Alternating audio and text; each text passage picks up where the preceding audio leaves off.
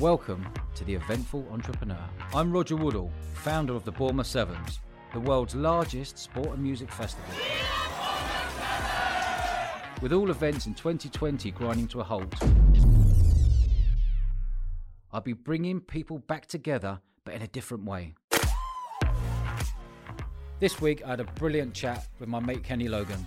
We talk about him milking cows blindfolded on his farm in Scotland, becoming an international rugby player, winning loads of titles with Wasps, going on Strictly Come Dancing with his two left feet, and his relationship with the lovely Gabby Logan. And all of this whilst hiding his dyslexia up until the age of 30. We're 12 episodes in, and this podcast is flying at the moment. That's all down to you, so I really appreciate if you could just subscribe, leave us a review on Apple. We read every single one of them. And if you want to get me personally, get me on Instagram, as I reply to everybody. It's at Eventful Entrepreneur, or Roger Woodall, or Dodge. But for now, here's the man himself, Mr. Kenny Logan. I think a lot of people know you from being a Scottish rugby player and playing for Wasps and what have you, and obviously married to the lovely Gabby. Let's go a little bit earlier than that. What was your life like in Scotland as a kid growing up? Do you know, my life was pretty good as a farmer's son. You know, loved being outside. Just normal old life, you know. And my life sort of really changed when I went to school, because I realised that it wasn't as much fun as it was on the farm.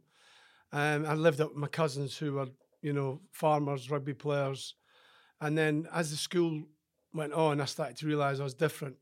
It wasn't the fact that I smelt differently. I really struggled at school education-wise from a point of view of, I was good with numbers, but I wasn't very good with pulling the letters together. And I just genuinely thought it would come and the light would come on, but it never really came on. And well, it has now, to be fair. But during the school days, for me, I used to get a lot of attention because you start believing you're thick and stupid, you know, that's the thing. And I speak to a lot of kids who struggle at school and they believe that they're thick or they're stupid. And I started to potentially believe that a little bit because I was struggling and all these other kids were sort of flying off. And, you know, and I was always thinking, I was always very much open to new things and thinking how I can change things. And I think what happened to me, the sort of change in time for me was when I was about 13, 14, because I realised that I wasn't going to learn to read. Because I'd gone through that period every day. I'd go, right, I'm smashing it to school every day. I just couldn't get through it. So when I was at school, I just thought, right, I've just got to get to 16 and go and work on the farm. And what's that? Was that your old man's farm, was it? Yeah, my old man's farm. Yep. And then, you know, listen to your podcast earlier about how you started. And, you know, my first business I set up was selling logs to other people around the farming community, you know, other little houses and cottages.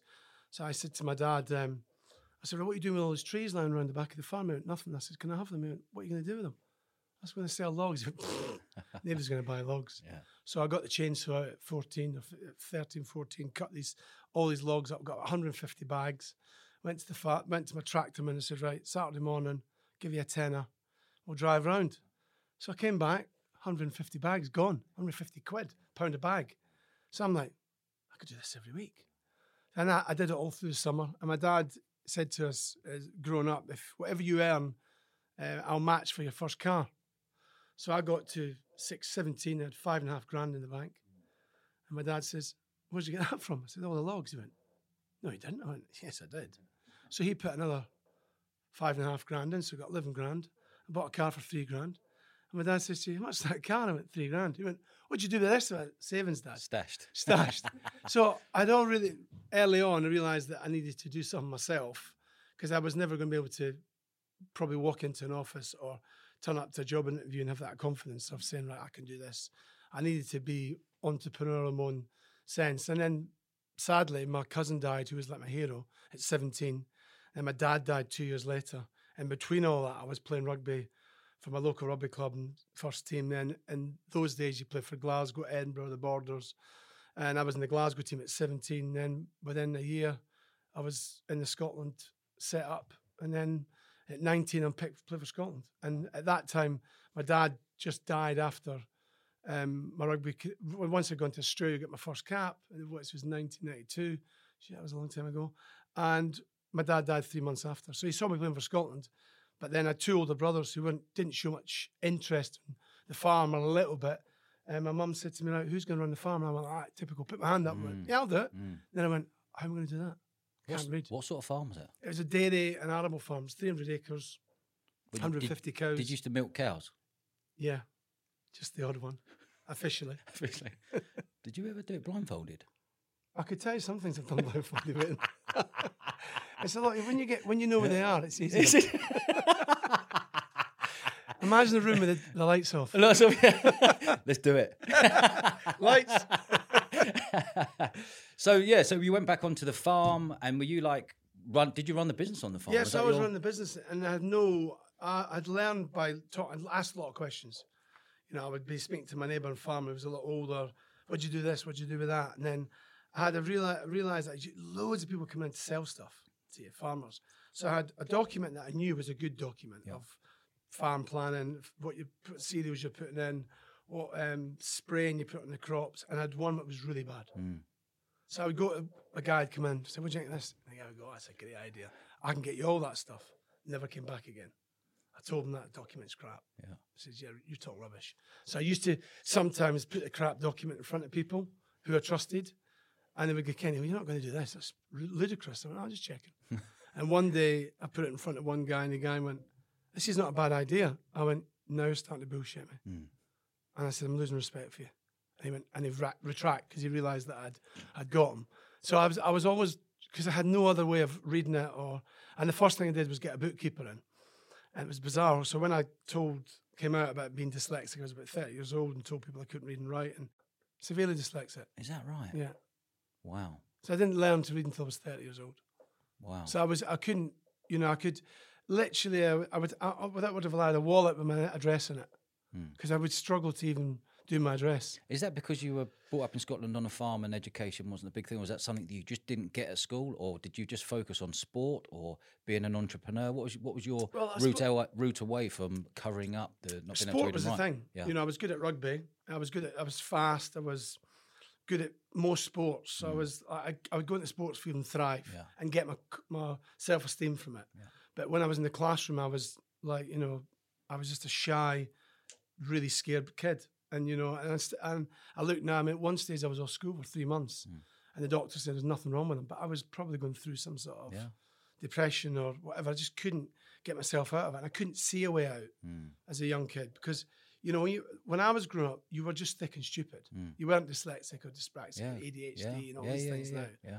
So I was just, and when you're told you're stupid, deep down you're not. And there's more than that. And I had a PE teacher who became a really good friend of mine. Actually, my first business, I set up with him because I trusted him.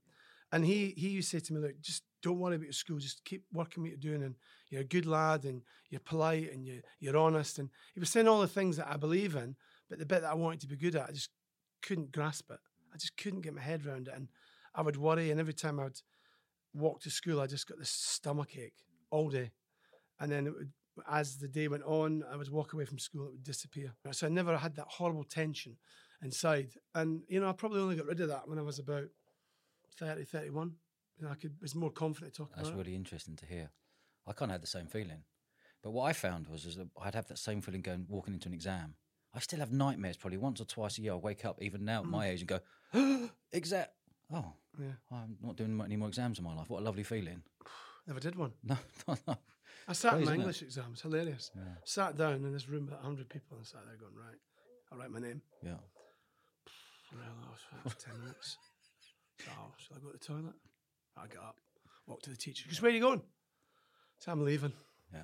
Tick the box. I'm here. Yeah. I'm not coming back. Yeah. She went, what do you mean not coming back? I can't read. I've struggled all the last 5 or 6 years at the school. So what's the point of me staying in this exam for another 2 hours? Yeah. Kicked the doors and never looked back. And that was it. Just next chapter. did you find as you went on later on in your life that you were still covering it up? Oh, yeah, were you open completely to anyone and said, geez, I can't read and write? Or were you just going through life being you a bubbly personality, a networker, and opening doors? What was your So I'd walk in a room like this today and the first thing I'd see is a pen and paper. I think, right, how do I get out of here? So I would be doing some interviews. I was all right in front of the camera, but if somebody said, right, so for example, the Scotland training sessions, I'd turn up, I'd go to the change rooms or the team room first, and I'd literally go in and say, right, papers, pens, right, How do I get myself out of this? Blackboard, right? I need to sit somewhere that they can't see me, but I can see them. And they need to be able to see that I'm in the room. And I need to try and get somebody else to do that writing for me. So I'd maybe turn up late to the team meeting, get a bollocking, so nobody would ask me any questions. Yeah. Or I maybe say, "Oh, Dodge, you'd write that down. I'll go and get a cup of tea." And you go, "Ah, you no bother." You write it down and go, "There you go." And then I go, "I wonder what that says." Yeah. You know, and then I would try and write. I would try and go out. I would try and write. But then I'd write something and I'd look at it and go, can't even read it. So it was really hard. And, you know, all my rugby guys just thought I was just a bit lazy, turned up late, disorganised, but I was there before everybody. I was there well before everybody to check the room out. So I got really nervous. And when I was training, I didn't know a move because it was all written down, maybe talked about it in the blackboard. I'd just say, I need to stretch my hamstring. I'd get somebody else to run the move and I'd watch them.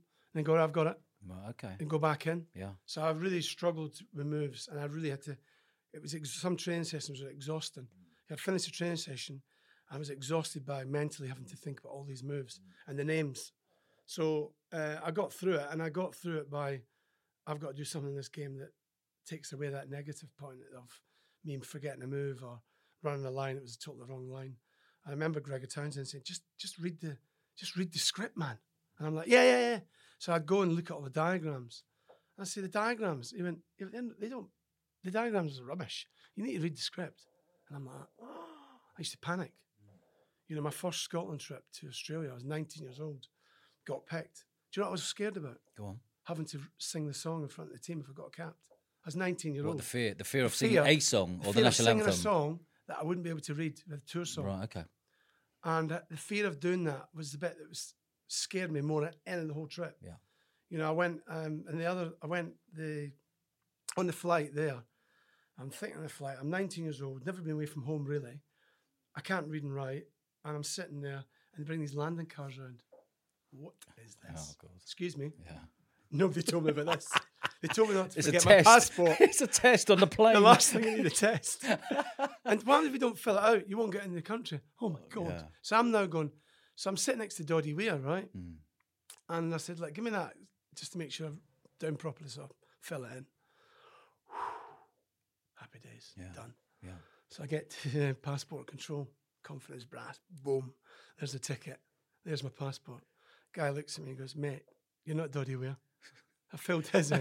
I filled it in totally. I've just copied everything. They even put my name in. Quality. And he looks at me and I just go, and everybody's going, come on, hurry up, like that. And the guy went, oh, I'll fill it in for you. And I'm like, oh, no, thanks very much. You don't realise, you know, I was like, so that guy who let me in to Australia saved my life because I'd have been still sitting at that passport control. But I was ashamed of speaking about it. That was the thing for me. So this was at 19. So when did 19. You first open up then? 30. And tell me that story. So where were you? Why did you open up? And why did you build this all up to? Because I wasn't brave enough to tell him. Okay. I was scared because I thought you would.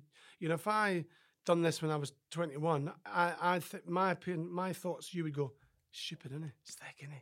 Can't read. Because that's how I grew up. So every time somebody said somebody can't read, it goes, oh, it's because he's thick. Oh, his mum and dad were thick. You know, like that. So I didn't understand what dyslexia was. Yeah. I didn't get told I was dyslexic until I was about 16. I'd left school, and I just said, well, "What does that mean?" No one really spoke about it back then. No, it was. Now it's like, "Oh, my son's dyslexic. Brilliant! Yeah, what a result! He'll be a great entrepreneur. Yeah. He'll be really good at this, and he'll think differently, and we'll employ him as soon as he comes out of school." Yeah. It's like totally changed days now what it was. Yeah. And it's actually when I first met Gabby. What age were you when you first met? 26, almost 27. And you know when texting came out, I was like, this will never happen. I mean, what's the chances? And then suddenly people are texting me, I'm going, oh my God, what are you doing? Delete. Never saw it. Turn my eye away. Can you get my text? No, you must have sent the wrong number. What do you want? I just sent you a text. I'm phoning you. What would you want? I sent you a text. Well, I didn't see it. So I was constantly, and it became another thing. Oh, here's another layer for me to worry about. And then I suppose as it went on, I got good to walk into a room, keep myself away from situations. I would, I remember going to hurt my leg, going to see a specialist, and said, "Oh, you fill this form in." So I went in.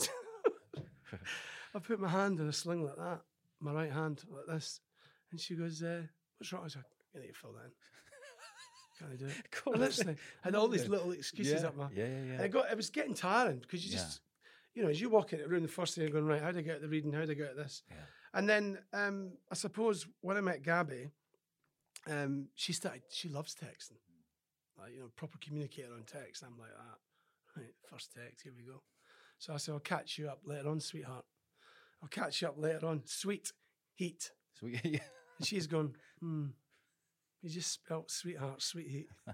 So then she goes, and I'm only about 3 weeks into the relationship. She's clearly madly in love with me. I'm just getting my head around it all. And she says to me, I've read this article. So I open the Daily Mail. Right, article. Not that I would read the Daily Mail. And I'm looking going, oh my God, how am I going to read this? So she's looking at me and I'm going like that. My head's going everywhere. I'm thinking, what will it take 5 minutes to read this? So I'm like going, looking at the clock, going, 2 minutes.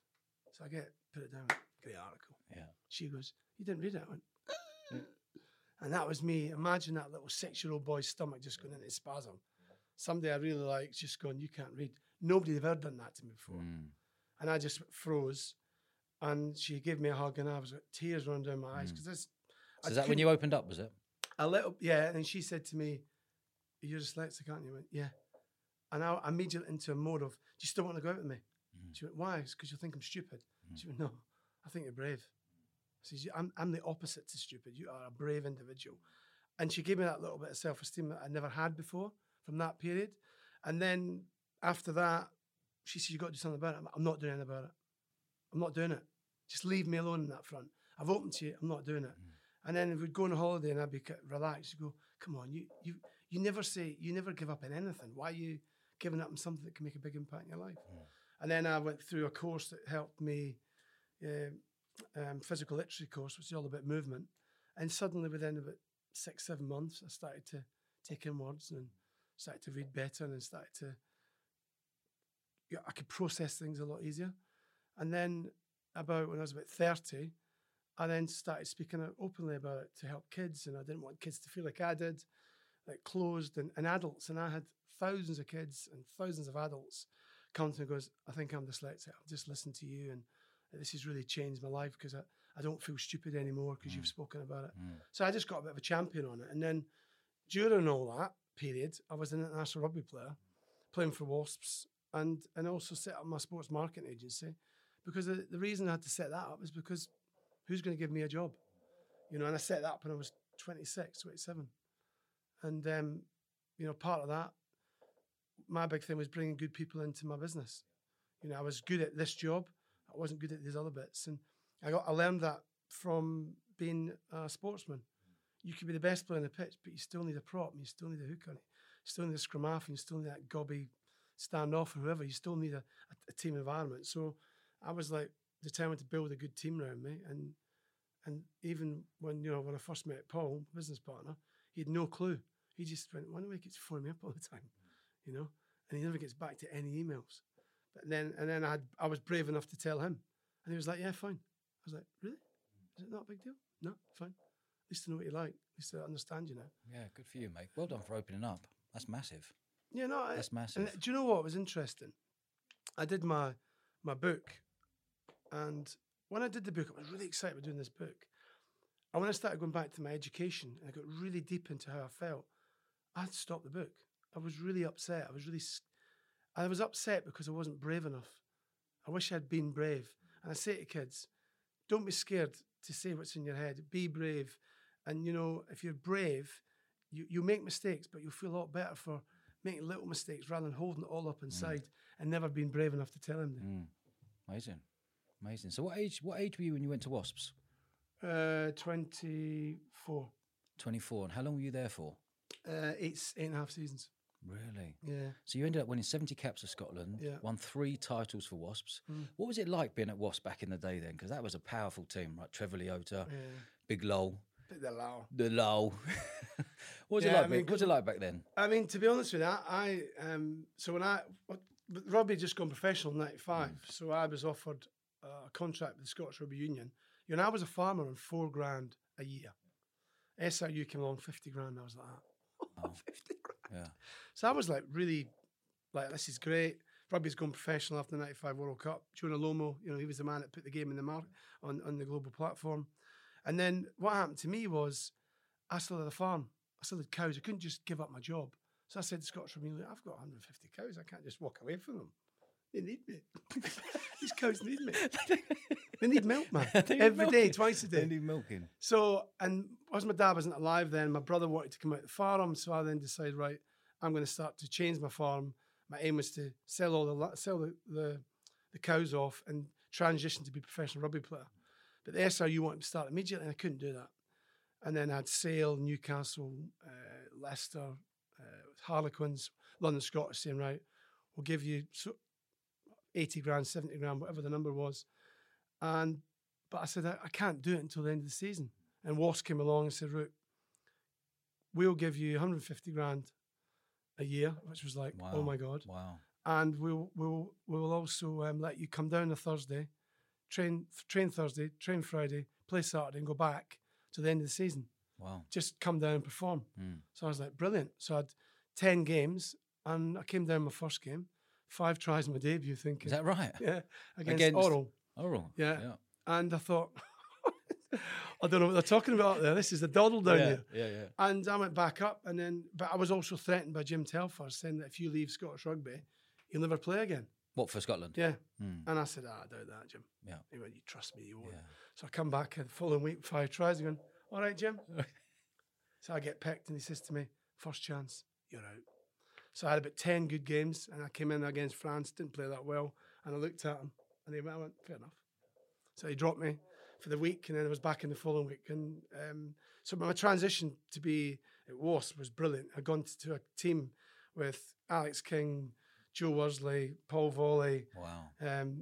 Will Green, Lawrence Delalio, Rob Henderson, Alex King, Fraser Walters, all these great players.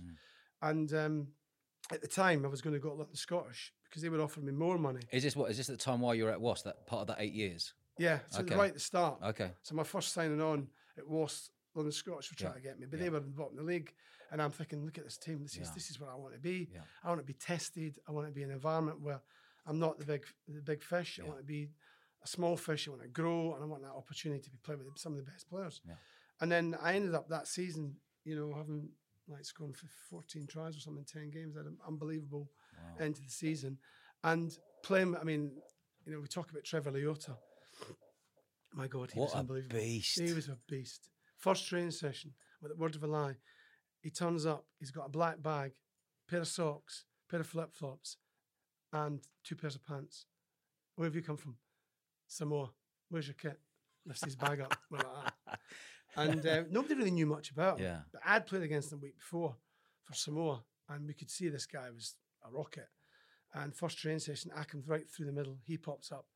Poof. I'm clotheslined. All I can hear is 30 people laughing.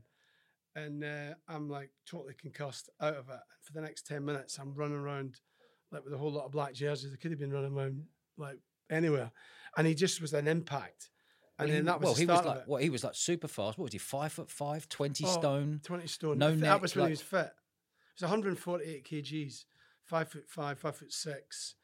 When they built him, they forgot about his neck. They just stuck his head and his shoulders. Yeah. He had no neck. Yeah. And his head must be about 5 stone. Is it true in training sessions people didn't want to let him tackle? No, so what happened was we used to have a yellow jersey and a red jersey. So the first time, you turn up 9 times out of 10. If you were a red one day, a yellow one the next, they would be swapping, and the numbers would be much the same.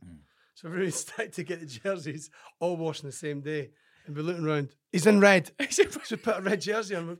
And we come out and get who was the coach? It was Nigel Melville going, "You've all got red jerseys on." Yeah. Can you go and swap them? Trevor goes, we'll all go back in to get different jersey. We all come back out in yellow. And they're going, what's wrong with it? Whatever he's wearing, we're wearing. Yeah. So he went through a phase that he wasn't allowed to tackle. But if you annoy Trevor, the things to annoy Trevor, hit him, look at him the wrong way, look at his food or not feed him. Yeah.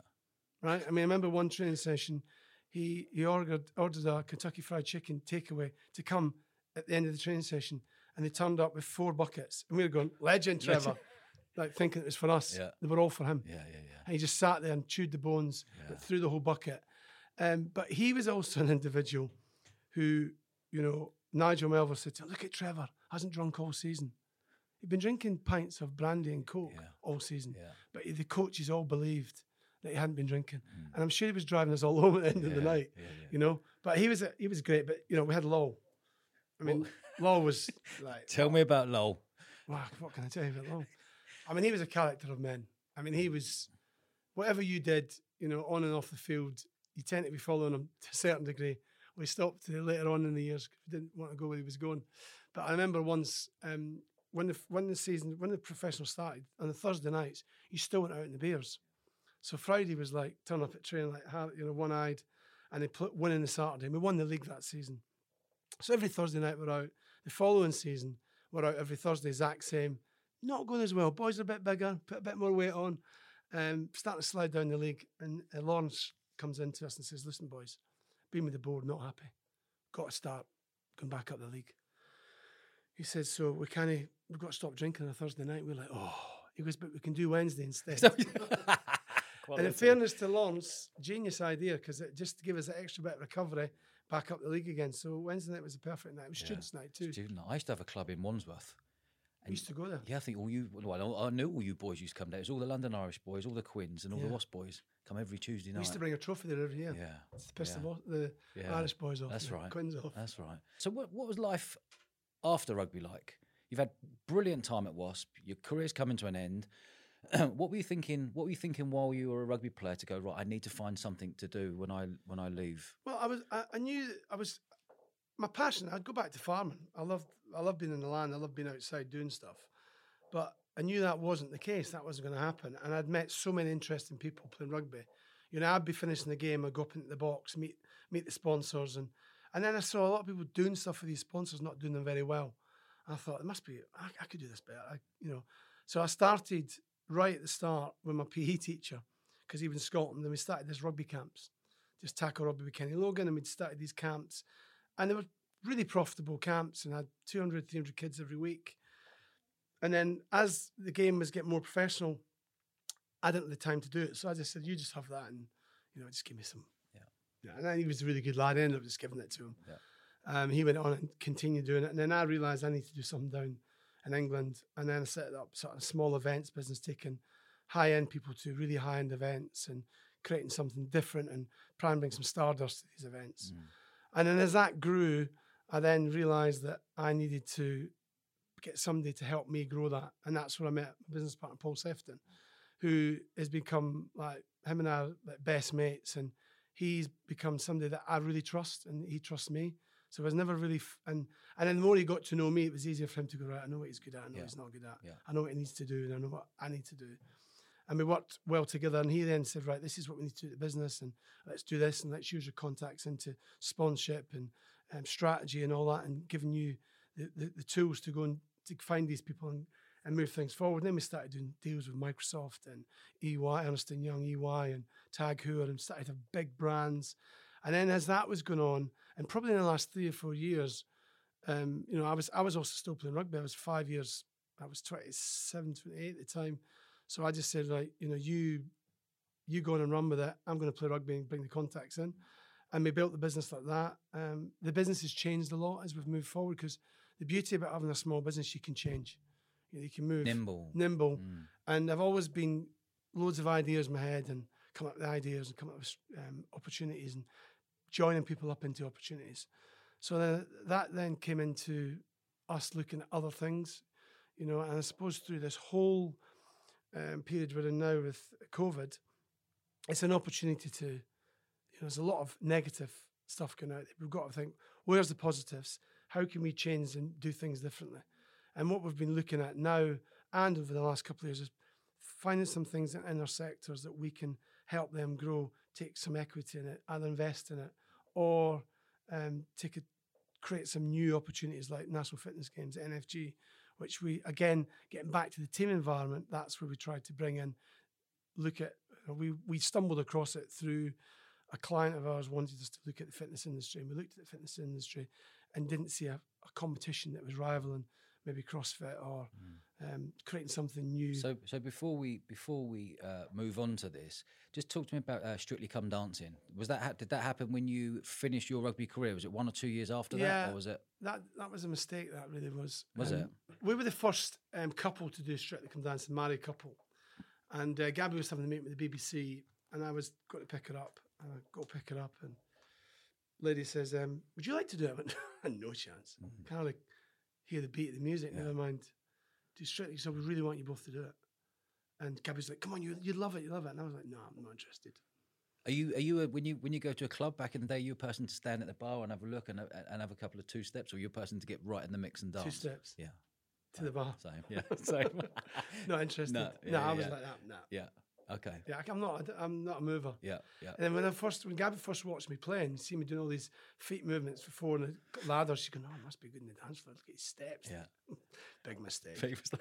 So she said, "Just have a think about it." And I was like, I was like 4 months out because they come to you early, come to the ones you want early, and then you've got to sign disclosure. You won't talk to anybody about it. So it gets announced. But at the same time, I just signed a contract for ITV to do the 2007 World Cup commentary. Okay. So I said, "Look, I can't do it because there's no way I can do a Saturday night rugby match or a Sunday night rugby match. And the dates are never going to be able to, they're going to clash." She said, "Well, check them out." So I looked at them all. The only way I was going to get Strictly Come Dancing was Scotland to beat the All Blacks. So I signed up. So I was in the commentary on that. And then we started it. First week, I was in the dance-off. First week. And I managed to get saved. And I thought, right, I got to put some shift in here. I don't want to be embarrassed. And I think I did 8-9 weeks without a day off. Wow. My dancer lost weight. I lost weight too, but she lost weight. Not that she needed to lose weight, but she said she'd never been trained as hard. Because I was rubbish. Gabby was really good. She's like coming home going, "I love it. I love it." I'm going, I'm green with going, "I hate it." And like I hope I get voted out. And then you get to the game day and you're like, I'm not going out. And then I just managed to get myself through it. I got to week 9. So I got to the 2 dances. So how does it work again? Did you week 1? Can you get kicked off week 1? So when we did it, it was week 1. Yeah. And you went into a dance off. Yeah. And then you were voted off by the judges, same as you are now. And then if you ever got in the bottom 2, you were out. Okay. So it was the same. And I didn't get to the bottom 2 again until I got to the last 5 and the last 4. Is that right? Yeah. Well done. And Gabby got voted out in the middle. Did she? But that went down like no, it was really good. Because she had to come every week going, "Oh, not another week." Just clapping the audience. She hated it. Did she? I mean, secretly, she was fuming. What, she hated actually dancing on the show, No, or she loved hated the being show. kicked out She before loved you? it. She was like one of the favourites. Is she quite competitive?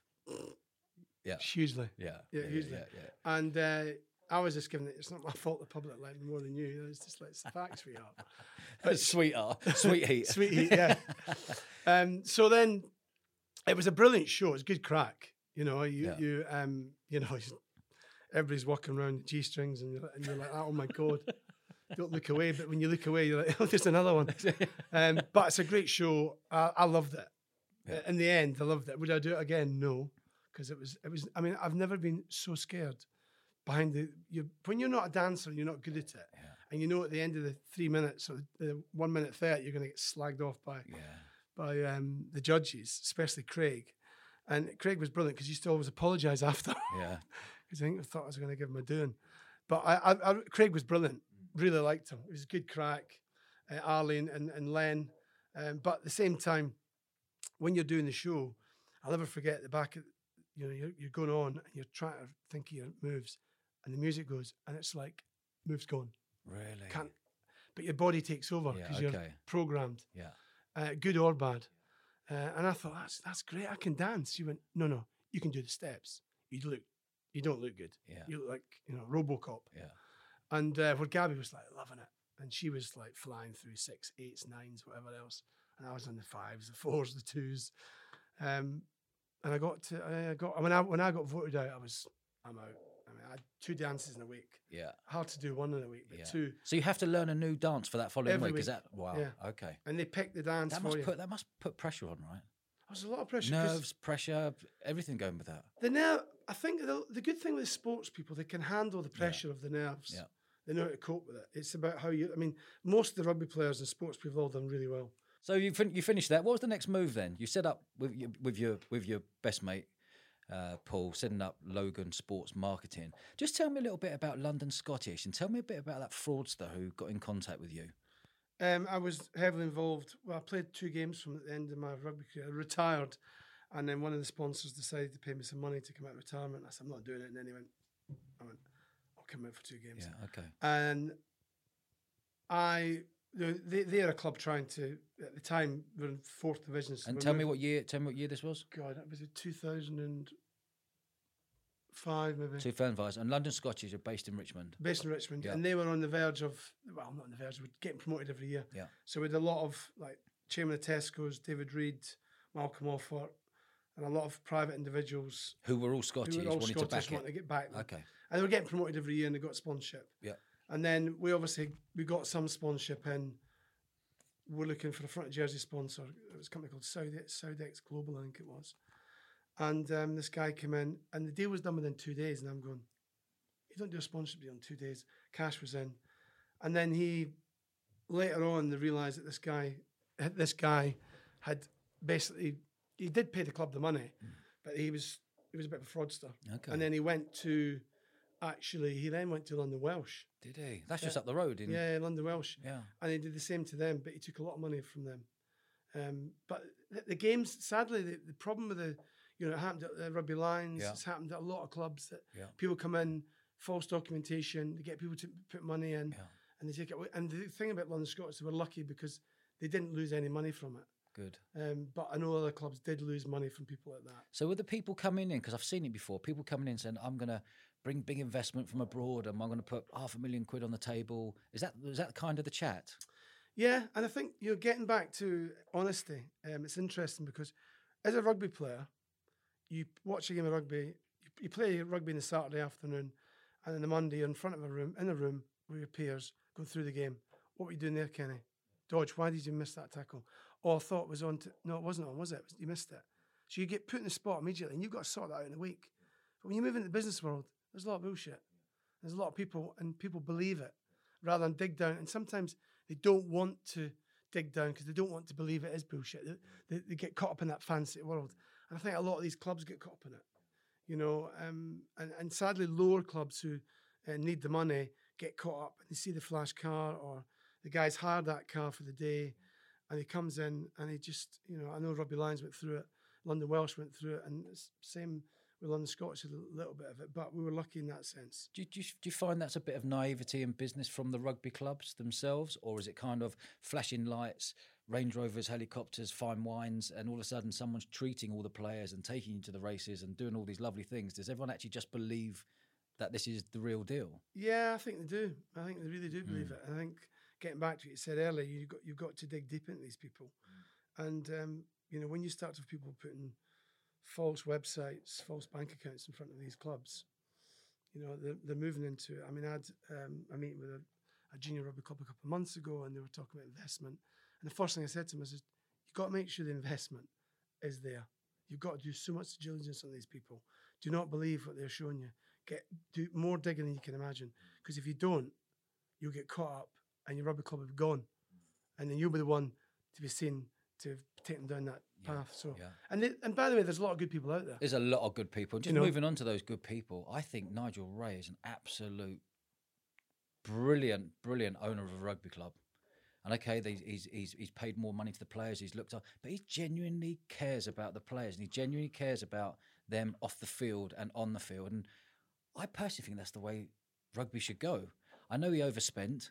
Yeah, I think one thing I would say, I would hate somebody like Nigel to be seen as what's happened at Saracens, because what he's put into the game, into the charities, into the players around the game has been phenomenal, and he's one of the nicest guys you'll meet.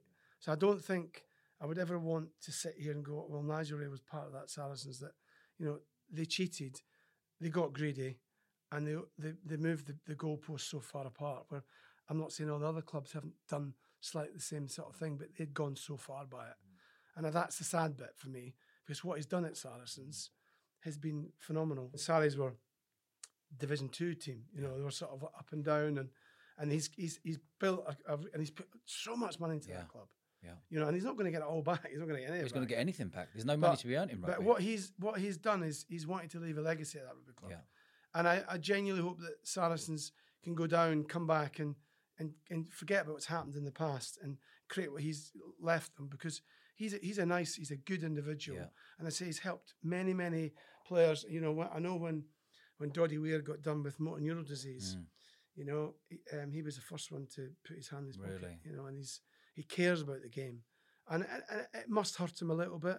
And did he know it was going as much as that? I don't know. But I do feel for him in that sense. I feel for him, and I think he's a wonderful man. Yeah, because he looks after people, and in business you have to look after people. You get back if you look after people. You get back, and that's what he's done. And I think he's an absolute legend. Whatever's gone on's gone on. Absolute legend of a guy. Let's moving on to your mate Doddy. How's he getting on? He's almost 4 years in now of M&D, motor neural disease. I saw him. I want to see him about a month ago. I went up to Scotland to see him just before we could go and see people, and he was, he's still walking. His arms are not functioning very well, but he's still talking. His spirit is phenomenal. Yeah. He's raised so much money for M&D, and he's making real change. You know, I really would love to see us make change soon, because I'd like them to see that for the efforts he's put in. But he's a fighter, and he's got the world of M&D together, and I think that's one thing that he's got to stand up and stand proud with, because he was the one that pulled all these researchers together and pulled M&D together and said, look, we need to work together, not work as individuals, and all saying, look at me, look what I've done. And that's what he's achieved so far. They will find something. Will they find it in time for Doddy to see it? I'm doubtful of that, but he's definitely put the wheels are moving fast. And the money he must have raised, I mean, I don't know officially, but it's well over 6 million he's raised. 6 million, is that what he's done? Yeah. What an unbelievable human being he is. Amazing. Let's move on to your business you're involved in at the minute. Talk to me about National Fitness Games. Well, I can bring one of the founders of the National Fitness Games in along with me, which is Mark. So I came out at the back of, we had a client, and basically the client was looking for the fitness industry to put their product in that sort of functional fitness. So we did loads of research, and we sort of didn't really see much going on as in a competition. You obviously got CrossFit, which is a phenomenal story. And we just sort of thought there must be an opportunity there. And bizarrely, at the same time, Mark, who's just joined us now, Mark Morgan. Hello, Mark. So Hello. Mark's been welcome. Mark's been a mate of mine for a long time, and also a mate of Paul's. And he came in with a similar sort of concept. And we were thinking about this sort of tournament, and we were like, "Whoa, we've just had the same idea." And then that sort of like, we sat down and looked at how we could create something that, for, you know, if you think about people go to the gym, somebody goes to the gym and training the bike, and somebody does weights, and somebody does a bit of cardio, and somebody does a bit of strength and agility. What are they for these people to sort of have a competition for? And I suppose what ended up happening was NFG was starting to really bubble, and we started to get quite a lot of excitement. And Mark's background, I mean, you should talk about yourself, Mark, more than me, but his background in nutrition and the fitness world was a compliment. Getting back to building a good team, he was a perfect partner to work with. Okay, so the National Fitness Games, just explain to me what the National Fitness Games is. Is it an actual tournament? Is it a mix between CrossFit and functional fitness? And is it a day tournament? Is it a 2-day tournament? Is it an event? Is it a festival? What are you visioning for this? It's very much a community sort of fitness event. So we love CrossFit, right? We love what CrossFit stands for. We love the excitement that CrossFit brings. The slight issue with CrossFit is if you don't train in a CrossFit gym, then you're kind of unable to enter a CrossFit competition, because they have certain movements in CrossFit that are exclusive to that as a form of training. So, for example, if in CrossFit there's a thing called a double under, which is when you skip twice, basically, as the rope goes round. That isn't really a definition of fitness. It's just a specialist move to CrossFit. So you could enter, obviously you're pretty fit yourself, Dodge, you could enter a CrossFit competition. Cut that weight on just asking something. Looking pretty ripped to me. Thank you, Jed, thank you. You could enter this competition, and then you could basically lose to someone else because you can't do a skip. Yeah. So we're trying to create a competition that could see a CrossFitter take on a rugby player, take on a powerlifter, to really find out who's the fittest. Okay, I like it. So you're basically giving it a twist. Giving it What's a twist. how many years has it been going for? So it's been going about just over 3 years. We started off, that meeting I had with Kenny and Paul, we've been looking to do business together for about 15 years. Is this your idea? Yeah, well, it was kind of an idea that came out of that first meeting. So we went into that meeting. Like I said, we've always looked to try and do business together. And I came into that meeting, and we basically were both working on the same idea. Okay. So I'd say about 8 weeks after that first meeting, we were standing at Loughborough on a Friday, setting up for our first event. Yeah, okay. And it was crazy, wasn't it? I mean, we ended up that first event. We had about I'd say about 160 athletes that took part in that first event, and we've grown it. So last year we had about 700 competitors. Good for you. And then this year, due to COVID, we were only allowed maximum 300, but we sold out. And we put an event on about just before it was sort of middle of September. Yeah. What's the one I came to? Yeah, that was one. the That was the third one. Yeah. Yeah. So we managed to. That was very well run and very well organised, I thought. And we managed to put that on, in the height of COVID, which I think was testament to our team. You've done a good job, and it was presented very well, and I think the brand is very strong. It's just interesting to see where you want to go with the brand now. Do you have, Kenny? So where do you think we should go? I'm not too sure really. When I come up there and you and I were chatting for hours, the three of us around the side of the pitch and watching everything, I was taking everything in. After, obviously, that's my world, and it's interesting to see where you want to go. Where do you envisage it being? Do you envisage it being in its own festival site? Do you envisage in one day having 10,000 competitors? What is the goal here? I think it's important to say at that event you came to, Dodge, that the vision I have for this event is you have an absolute machine, an absolute beast of an athlete doing a workout, and next to him is a 65-year-old woman who's doing her first fitness competition. We really want to be like the fitness event that is open to everyone, whether you're, like I said... it's not about the elite, it's about getting people involved. Yeah, perfect. Massively. I tell you what, I saw some lumps there, though. Oh, yeah. There was some... There's some big boys and big girls there. Well, we did, in one workout, you had an ex-Premier League footballer in Sylvain Distin, you had an ex-rugby international, what was the guy from Worcester? Fijian guy. Samoan guy, I think he was. We had a Olympic snowboarder. Can't read it. Done. I'm out of it. Done. We had an Olympic snowboarder and an Olympic swimmer. Yeah. And then literally they finished the workout, and then the next group came in, and we had a 65-year-old woman, a 55-year-old guy, and it was just that's the vision. Yeah, brilliant. Open to everyone. And the feedback from a point of view of another thing what we're trying to do at the event is make it feel that they're coming to something that's almost not professional, but like it's got that real level. It's not just in the park. Yeah. It's proper. There's physios there. There's rehab there. Yeah. So people can touch what it's like to be a top end athlete.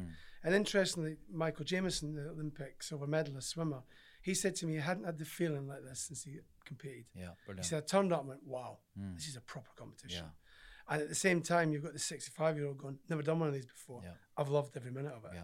So we're trying to give these gyms something to train for. Yeah.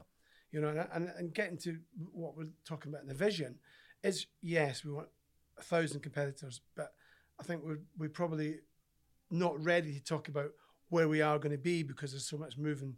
But it will grow. It will become a situation where we'll have 5,000-6,000 people there. Yeah. And we've got that's a great campus. That's the goal, is it? It has to be the goal. Yeah. And can you cater, when you're looking at an event like that, obviously it's an individual sport or a team sport of maybe 3 or 4 people, correct me if I'm wrong, but do you believe that is the way forward to have one big national fitness games in the centre of the country, in Loughborough, once a year? And what are you going to add to that event to attract more people?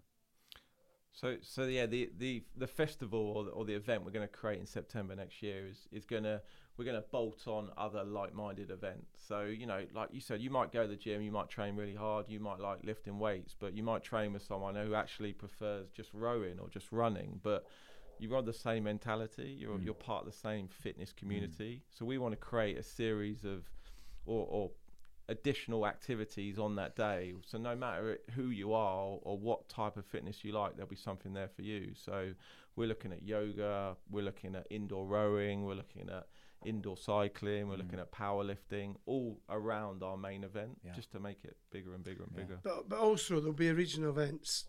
Building up to that. Yeah. So we want to basically throughout the whole year give people the reason to train. So we all go to the gym, we'll put a lot of time and effort into it. You don't want to just do that for no reason. Do you? Sometimes. Not as much as quite I a long should. way. It's got 3 stone now, isn't it? Needs to be. Quality, mate. It sounds really, really interesting. I went up there and had a talk on stage with Gabby up there, and it was really well presented, very professional. I thoroughly enjoyed it. I think you're onto something there, lads. A few little tweaks here and there, and I think it could be a more of a success than it is already, and it's going to grow 100%.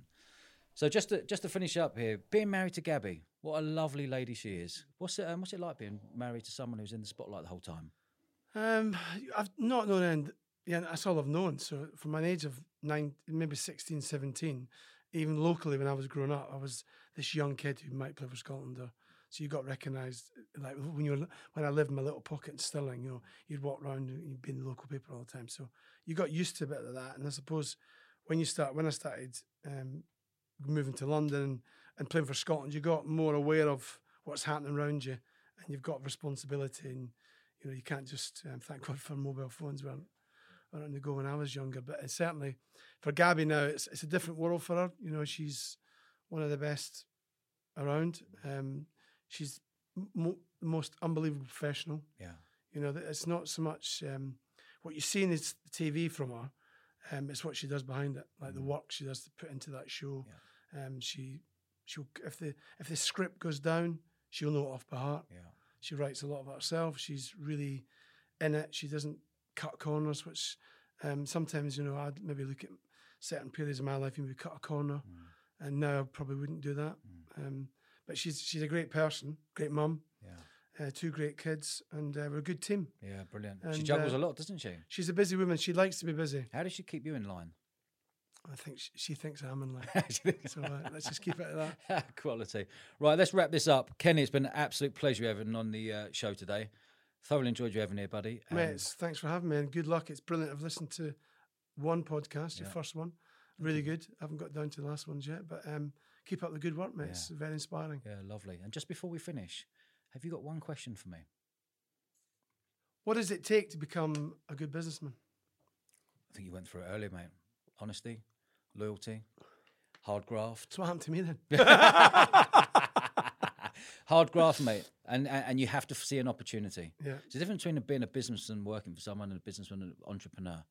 But you have to see the opportunity and you have to go and get it, and you have to put the hours and put a proper shift in. But it's all about doing your homework, and everyone can find out everything you want these days. No excuses. There's no excuses. There's no excuses. And it's about building a brand. A brand is vital in business. Businesses come and go, but brands stay. And brand is what people talk about, your brand, when you're not in the room. Tell Gabby when I get back. Yeah. But good luck with Gabby as well. She's doing the podcast Midpoint. Midpoint, and that's for... Well, it's midpoint of your life it's called the midpoint. Yeah. It's between 40 and 57. Yeah. Okay. So what are you in the middle of it? 40. No, she's loved it actually. She's had some great guests. Yes. And again, that's come out of lockdown. She probably wouldn't have. And she's writing a book. Yeah. So I think one thing I've noticed about, certainly we've been going at 100 miles an hour. Lockdown came along, and we've all sort of sat back and went like that, rather than going, right, it could be a different opportunity. Yeah. You might not do what you used to do, but there'd be something else that you think, this is what I want to do now, and I'll feel better for it. It's a change of life, it's a reset. Yeah. And I think we've got to take the positives out of it, not the negatives, because I'm getting bored of listening to the news every night. I don't watch it. Oh, 6 months, no news. Not a bad call. I didn't listen to it for about a month, and then I was over the weekend. I turned it on. I was like, oh my God. Yeah. I'm just bored of it now. Yeah, I mean, and actually, the news and the papers and the media have got a role to play in this, because we've got to turn on it. How do we come out of this positively? It's all negative. We've got to start looking at positive stories. It's so boring. If you keep knocking people, it's just getting back to just one thing before I finish. When I was talking to a school headmasters and headmistresses about 2 years ago, it was a big seminar, 100 and 200 teachers. And the first question to me said, what do you think a teacher's role is? And I said, teacher's role. I said, well, if I've got a 6-year-old kid and I'm giving them to you for the next 10 years, and he leaves school with no self-esteem, you have failed. So nobody should leave school without self-esteem. That's because that's the power. If you've got self-esteem, you can take on the world. But if you could be the brightest kid in the world with no self-esteem, you'll never have that courage. Yeah. And I said, you could be the kid that is dyslexic like I was. I left school with self-esteem that sport gave me. But the teachers didn't give me that. I said, so you have failed. And the first question, and it was bizarre because some teachers got up and clapped, some sat down, some were annoyed because I was pinpointing them out. And you know, you need self-esteem, and it's anything you do. And we need to come out of this COVID situation with self-esteem and belief. 100%. Let's wrap it up there, bud. Thank you, mate. Lovely to have you on the show. Are you paying for lunch? I sure am. Yeah, let's go. For the first. Catch you later.